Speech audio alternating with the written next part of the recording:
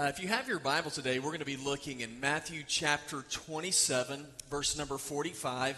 And as you could probably tell from that last song, we are preparing for next Sunday. We're preparing for Easter, and today our focus is going to be on the cross. And the cross is just such a unique and interesting story, because what we're going to see from the message of the cross is that Jesus ended up becoming victorious by, first of all, losing. Now, that is totally contrary to anything that we ever hear. I mean, it doesn't matter what sport you play, what game you might be playing. Whenever you play a game, your ultimate goal is to win. I know some of you wouldn't let your children win at tic-tac-toe. I mean, that is just, anytime you play something, you just want to be victorious in all that you do. But Jesus takes this typical desire that we have within us to win, and he turns it upside down on its head. And we see the story of the cross, and what we see is it looks as though Jesus loses on the cross. But what he does is he takes that loss and he turns it into a victory. Now, what I want us to look at today is, well, how in the world is that possible? I mean, how do you say that you can take a loss and make it victory? Well, that's why we're going to look in Matthew 27, verse number 45. And today, just briefly, I want us to look and see several different ways that Jesus turned losing into winning. So how do you do it? Well, when I look into our text, we start with this. Jesus, first of all, he won by losing when he suffered. And that's where we start with. Jesus, when he went to the cross, there was suffering that was involved. Now, I want you to look with me in verse number 45. It says, "From noon until 3 in the afternoon, darkness came over the whole land. And about 3 in the afternoon, Jesus cried out with a loud voice, 'Eli, Eli, lema sabachthani,' that is, my God, why have you forsaken me?" And when some of those standing there heard this, they said, "He's calling for Elijah." And immediately one of them ran, got a sponge, filled it with sour wine, fixed it on a reed, and offered him a drink. But the rest said, "Let's see if Elijah comes to save him." Now, what is going on here is Jesus is on the cross. Very simply, what's taking place is there's suffering that's involved. It says that a guy grabbed a sponge, put sour wine on it, ran up and put it up towards Jesus' mouth. And this sour wine, it was basically supposed to be like a painkiller. And Jesus rejected, he turned away from it, but there's suffering that's involved here. Now, I'm assuming that most of you are a lot like me, in that whenever you are suffering, whenever you hurt, there is something that you want to happen in the midst of suffering. You know what it is? You want it to stop. Am I right? I don't think there's anybody in here who says, "You know what, when I suffer, just give me some more of that." Nobody enjoys suffering. I can't stand it. I hate to be in pain. I will do whatever I can in order to avoid it. Let me give you an example. A number of years ago, our church went to Haiti, and we go there every year on a mission trip. And so the last time I went, I was down there. Now, what I did not know when we were there that particular year is that there was a dengue fever outbreak, an epidemic going on all over the Caribbean and South America. So I go down there, do the typical stuff. We had a great time. We always do. And I got back home. I was about a week later, I was at the office because I'm such incredible shape. I decided I'm going to run home. And so I ran from here back to our house, which is like 35 miles. And so I was jogging back towards the house. And I remember about halfway there, I was thinking, I don't feel real good. And so it's kind of a bad deal here. I can't stop, and just hope somebody's a hitchhike the rest of the way home. And so I just kept on going, got home, laid down on the couch. I was exhausted, passed out, woke up. And I had horrible joint pain. My knees were killing me. My elbows hurt. And I broke out in this rash from my neck all the way down to my feet. It's phenomenal. It looked really good. And so I'm sitting there, but what's even worse than all of that is I don't get headaches, but I had the worst head-splitting headache I've ever had in my life. What happened was I had dengue fever. Highly recommend it. It's a lot of fun. And so what I did now, it was my fault. I went down there. I'd gone down there a number of times, and so I was so used to it. I was like, I don't need any medicine. I'm like a native, native Haitian. So I go, now I don't do any of that stuff. I don't use bug spray, anything, and I'm the one moron that gets dengue fever. All right, now I can tell you, as I was sitting there on my couch, I began to pray. When we suffer, we pray. Now, here is my prayer. Dear God, please just kill me. That was really, I wanted to die because I don't like to suffer. And so when it comes down to suffering, hey, you want to suffer or do you just want to die? Hey, just go ahead and shoot me. I wanted to die. So suffering, for me, victory is not suffering. Victory is never having anything bad happen in your life. And then I read the scripture today, and I see that that is not what Jesus believed. Jesus knew that for people to be able to experience life meant that he was going to have to suffer. He was going to have to go to the cross in order for you and me to be able to have victory so that we could be rescued. Now, some of you might be thinking, well, I don't need anybody to rescue me. I'm fine. Well, you're not as fine as you think you are, because the Bible says all of us have been marred by sin. So the Bible says, Romans 3:23 says, for all have sinned and fall short of God's glory. And you can agree with that. Say, yeah, man, we all make mistakes. We're human. I mean, right? People make mistakes. People sin. We do stupid stuff. But it's really not that big of a deal because we all do it. Well, let me tell you something. It's a big deal. And it's a big deal because there's a price that comes with sin. I mean, Romans 6:23 tells us that the wages of sin is death.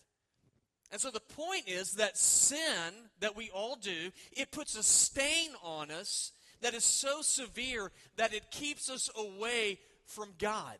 And it keeps us away from experiencing eternal life. You see, God is not just a loving God, he is a just God. And so a price has to be paid for that sin. And so this is where Jesus steps in. And Jesus steps in and says, for that price to be paid, he said, I will take on suffering so that my people, those who follow me, will not have to experience it.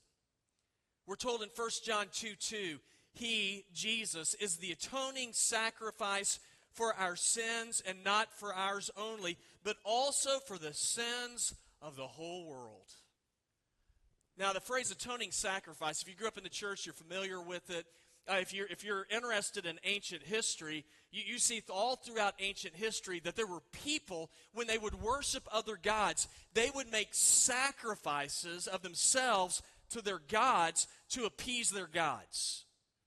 Now, this is where our faith is one of the places where our faith is totally different. Instead of us making sacrifices to appease God, what we see today is that our God sacrifices for us so that we might be able to be touched and blessed by him. Now, how cool is that? God is willing to do that, and he's willing to do it because he loves people. See, he understands that on our own, we cannot pay our debt of sin on our own, but we have to have a mediator step in to pay the price for us in order to make it possible for us to enter into eternal life. Now, this is explained for us pretty well in John 3:16. Is it for God so loved the world that he gave his only begotten Son, that whosoever believeth in him should not perish, but have everlasting life. So the idea here is that the path to victory involved Jesus giving himself up for us and suffering that we might win. How do you win? By losing. Well, Jesus said, you suffer. And he says, I will suffer for you that you might have victory. And we see that in our text today. And we see the suffering that Jesus experienced in his life. As a matter of fact, if you go to verses 45 and 46, it tells us that from noon until 3 o'clock, that darkness came over all of the land of Israel. And it happened because, see, what's going on here is that Jesus took on our sins, the sin of mankind, and God turned away from Jesus, his son, because now he was carrying sin. He became our substitute to keep us from paying that price. You know, in 1946, there was an experiment that was carried out by a scientist for the American government in preparation for an atomic test to be conducted in the waters off the South Pacific. He had done this experiment a number of times, but now they're getting prepared for it, to getting ready to detonate a bomb, a nuclear bomb or atomic bomb. And in order to do that, to prepare for it, they would take these two hemispheres and bring them together. So it's like U-235, uranium-235. They bring the two hemispheres together, and before the chain reaction, critical mass happened, he would get a screwdriver. This is 1946. So he'd get a screwdriver, and he would stick it in there, and he would separate the two masses, so there's not a huge explosion. And so as they were coming together, he sticks a screwdriver in there in order to separate the two hemispheres to keep that critical mass from happening. And as he did so, the screwdriver slipped out of his hand. And that was not good. And so the two hemispheres, they came together. When that happened, there's a blue haze that came up into the room, and not knowing what else to do. I mean, he could have jumped behind a desk, I guess, but not doing that. There are other people in the room. He reached in with his hand, and he grabbed the two hemispheres, and he separated them, therefore exposing himself to massive amounts of radiation. His friend was taking him to the hospital, and as they were going there, his friend said, he told him, he said, you're going to be fine. He said, but I don't stand a chance. 9 days later, he died in great agony because of radiation. But he did it to save the other people. And I thought, in a sense, this is what today is for us. Jesus has gone to the cross, and he's taken on the radiation of sin for you and me, so that we don't have to be exposed to the penalty of sin. And he took it upon himself, and he died. You see, that's how, by losing, that Jesus won, protecting us. 2 Corinthians 5:21 says, he made the one who did not know sin to be sin for us, so that in him we might become the righteousness of God. Jesus took the sin, he took the suffering, so that we might become the righteousness of God. So how do you win? By losing. Jesus suffered. Here's another one. He also gave up. Now look with me in verse 50. Jesus shouted again with a loud voice and gave up his spirit. There's an old saying that says, winners never quit and quitters never what? They never win. Nobody likes a quitter. You don't ever watch sports, and if you see a team just quit, you don't think, man, if you're a coach, you don't think, I want my team to emulate that. I mean, you don't ever glorify quitters. When I was a kid, one of my favorite movies, I love Rocky movies. Pretty much, I like everyone. We all know what's going to happen. I love them. I love the first one. Might be my favorite one. Love the first Rocky movie. He goes in there. He's a complete underdog, and yet he gets in the ring against Apollo Creed. And I know it's not true, but it feels like it is. And he's fighting the guy, and he's just getting beat up, but he won't quit. We love that. And then I get to verse 50 here. What does it say Jesus did? He gave up. Isn't that weird? He gave up. To give up, it means that phrase very simply means to send away, to let go, to quit. He gave up. I don't like that. I mean, why did he quit? It's almost like he's on the cross and he's like, I give up, nothing else I can do. And that frustrating, in one sense, there's a frustration because I think Jesus didn't have to let this happen. Did you know that he could have gotten out of this if he wanted to? You might remember in the Garden of Gethsemane, as the soldiers are coming to Jesus, y'all remember what Peter did? We didn't talk about this last week. Peter, remember, he pulled a sword out. And he starts swinging the thing. Jesus, I'm going to protect you. And he's a terrible aim. He hits a guy and cuts his ear off. I mean, he's lucky he didn't cut his head off. He cuts his ear off. And so what does Jesus tell him? Jesus told him in Matthew 26, Peter, put your sword back in its place, because all who take up the sword die by the sword? Or do you think that I cannot call on my Father, and he will provide me at once with more than 12 legions of angels? How then would the scriptures be fulfilled that say it must happen this way?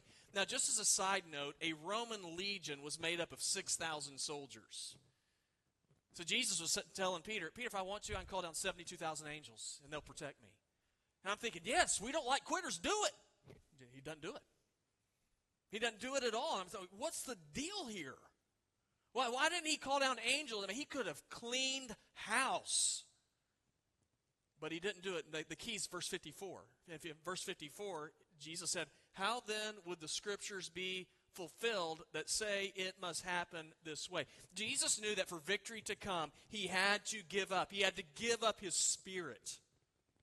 The story of giving up is amazing because here's the deal.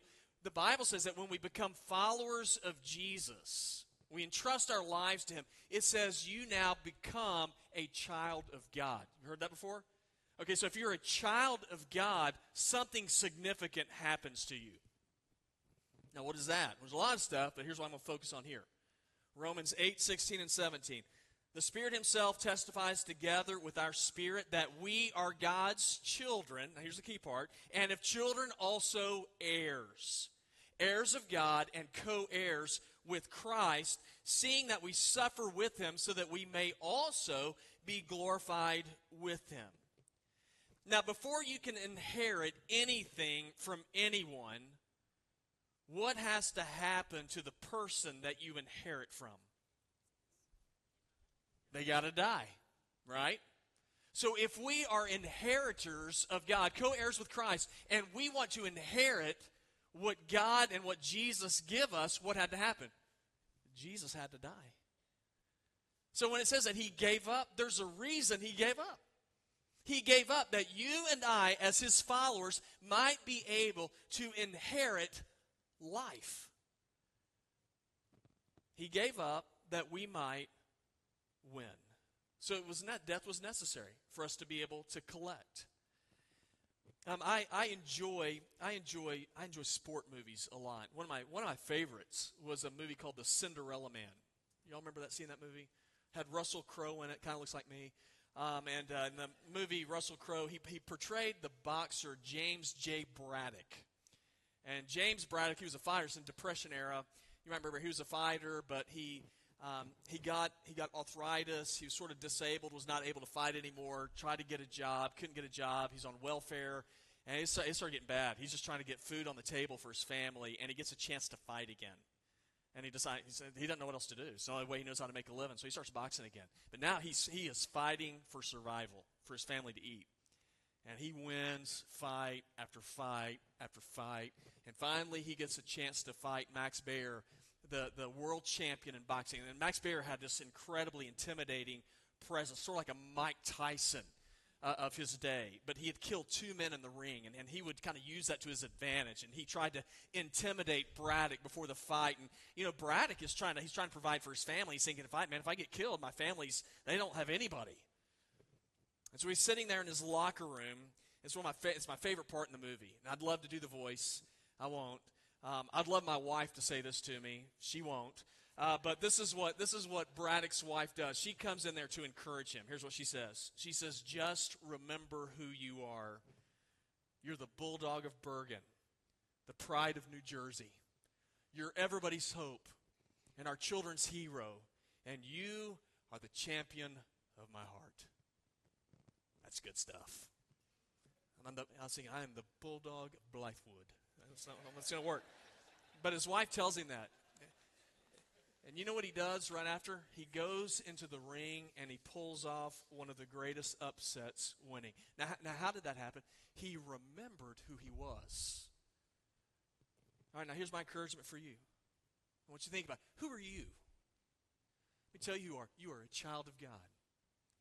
If you are a follower of Jesus, you are a child of God. You are an heir of God. You have eternal life in your hands. You have the forgiveness of God, and that will change the way that you live your life, knowing that you're an heir of Christ. And it will give you joy knowing that Jesus gave up so that you could move up in life. You see, Jesus won by losing because he suffered, because he gave up, and because he surrendered. Now, I want you to look with me in our final verses 51 to 54. It says, "Suddenly the curtain of the sanctuary was split in two from top to bottom, and the earth quaked and the rocks were split. The tombs also were opened, and many bodies of the saints who had gone to their rest were raised. And they came out of the tombs after his resurrection, entered the holy city, and appeared to many. And when the centurion and those with him who were guarding Jesus saw the earthquake, the things that had happened, they were terrified. And they said, 'This man really was God's Son.'" Jesus had power, yet he gave it all up. You know, for most people, when you get power, you don't want to give it up. You get power, you want to keep it. You know, a lot of times, and it's funny, every time we have an election or something, there's so many people that tell me, the guy that was running for office, he is a different guy now that he's in power. You know, when you get power, you want to expand it. You want to keep it for yourself. And then I look at Jesus. Jesus had all power. I mean, verse number 54. What kind of power do you have? It says, "This man really was God's Son." Jesus had every reason to be arrogant. He had every reason for people to serve him and to do what he said. But Jesus didn't come here for power. He came here to rescue us. Matthew 20:28, it says, "The Son of Man did not come to be served, but to serve, and to give his life as a ransom for many." And this was played out in grand fashion on the cross. You might remember in the temple, there was a special place in the temple called the Holy of Holies. Only once a year would a high priest enter into the Holy of Holies in order to make sacrifices for God's people for forgiveness. That's where God's presence dwelled. There's a big curtain that separated God from man in that temple. We're told that when Jesus went to the cross and he gave up his spirit, it says that curtain was split in two,